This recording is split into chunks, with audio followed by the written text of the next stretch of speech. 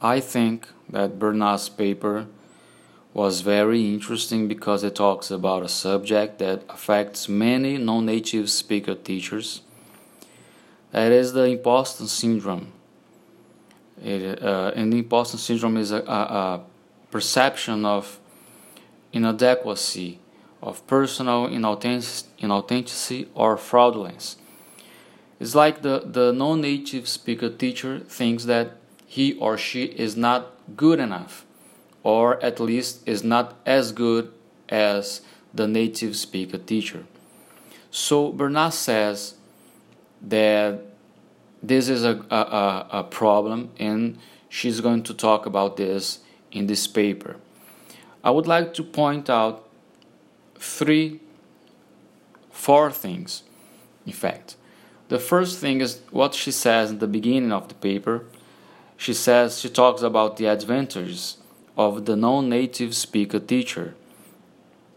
One of these advantages is, of course, the empathy, because the non-native speaker teacher understands the problems of the students, because he was, or he is, or she is a student himself or herself.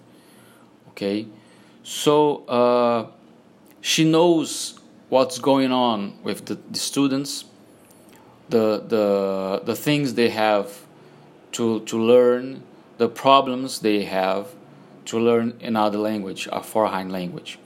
Okay, and there is also the knowledge of grammar that she says the non-native speaker teacher knows a better or has a better knowledge of grammar than the native speaker teacher. The second thing is a study that she quotes on her paper, conducted by Raja Gopalan, and Raja says that this personal perception of the non-native speaker teacher is a myth. This inferiority in relation to the native speaker teacher is a myth, and is an ideological thing, is an ideological problem. There is an unconfessed complex of inferiority, and he says that this is not a fact. There is also a study made by Cook that shows that students are not necessarily as impressed by native speaker teacher as one might suppose. It means that the non-native speaker teacher thinks one thing, but the students they understand another thing. They do not think that the non-native speaker teacher is inferior than the native speaker teacher. So these three things, I think they complete themselves. They complete each other, because it makes a great arrangement that proves that there is no inferiority in the non-native speaker teacher in relation to the native speaker teacher. Not even the students, they are so impressed by the native speaker teacher. In the study of Cookie,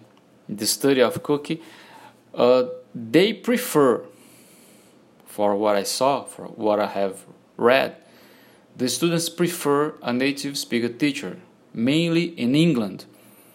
But they are not so impressed. It's not something so impressing to them. Or it means it's not a real problem for them to have a non-native speaker teacher. And it makes us really understand what Raja Gopalan said meant when he said that the non-native speaker teacher myth is ideological. The non-native speaker teachers, they think they are not so good, but in fact they are as good as the native speaker teacher. And finally, I would like to point out the Henry Stein study when he says that it must have the TESOL, which is the Teaching English to Speakers of Other Languages. The TESOL program must rethink their emphasis on native, because it is impossible for an adult to eliminate his native accent. So it must not have an accent emphasis, The TESOL program must be open to another accents of the accents of the non-native speaker teachers. I think what Henry Stein says is a kind of consequence of the things that we can see in the studies of Rajagopalan and Cooke, and also in the things that Bernard said at the beginning of the article when she talked about the advantages of the non-native speaker teacher. I think this is a practical consequences of all these things said before. You must be open to the accents of the non-native speaker teachers, because they cannot eliminate their native accent, and it's also good for the pedagogy and the sense of social justice to include these accents in the TESOL program.